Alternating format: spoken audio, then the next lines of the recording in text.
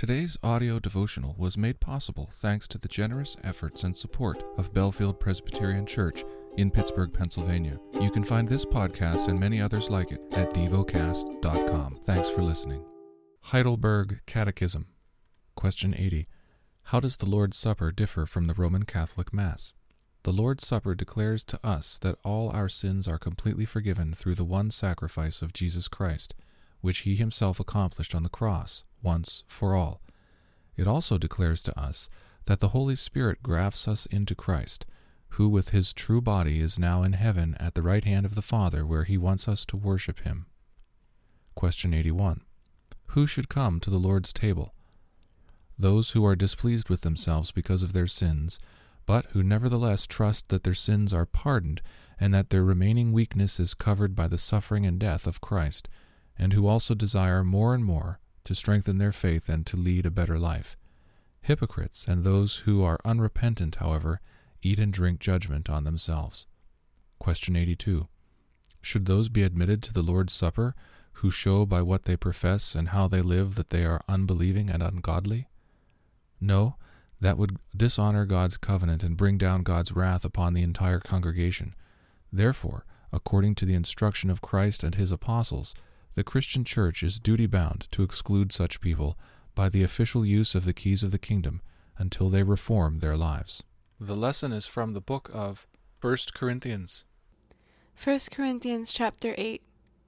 Now concerning food offered to idols, we know that all of us possess knowledge. This knowledge puffs up, but love builds up. If anyone imagines that he knows something, he does not yet know as he ought to know. But if anyone loves God, he is known by God. Therefore, as to the eating of food offered to idols, we know that an idol has no real existence, and that there is no God but one. For although there may be so-called gods in heaven or on earth, as indeed there are many gods and many lords, yet for us there is one God, the Father, from whom are all things and for whom we exist, and one Lord, Jesus Christ, through whom are all things and through whom we exist.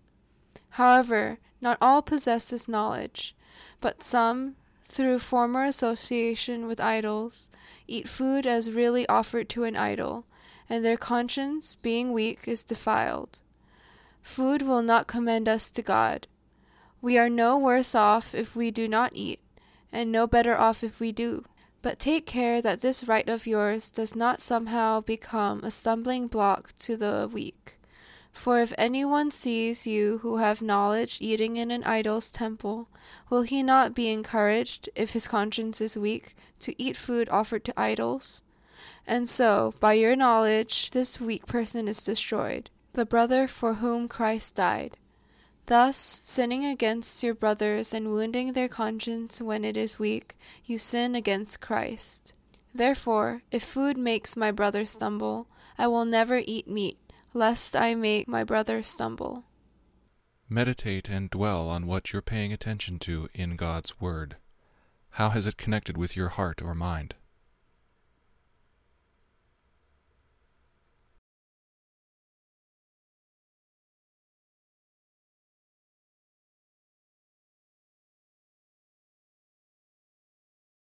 Pray to God freely about what has moved you today. Turn your thoughts to him and enjoy his presence. We offer the following as prayer topic suggestions. For the hungry, for Africa.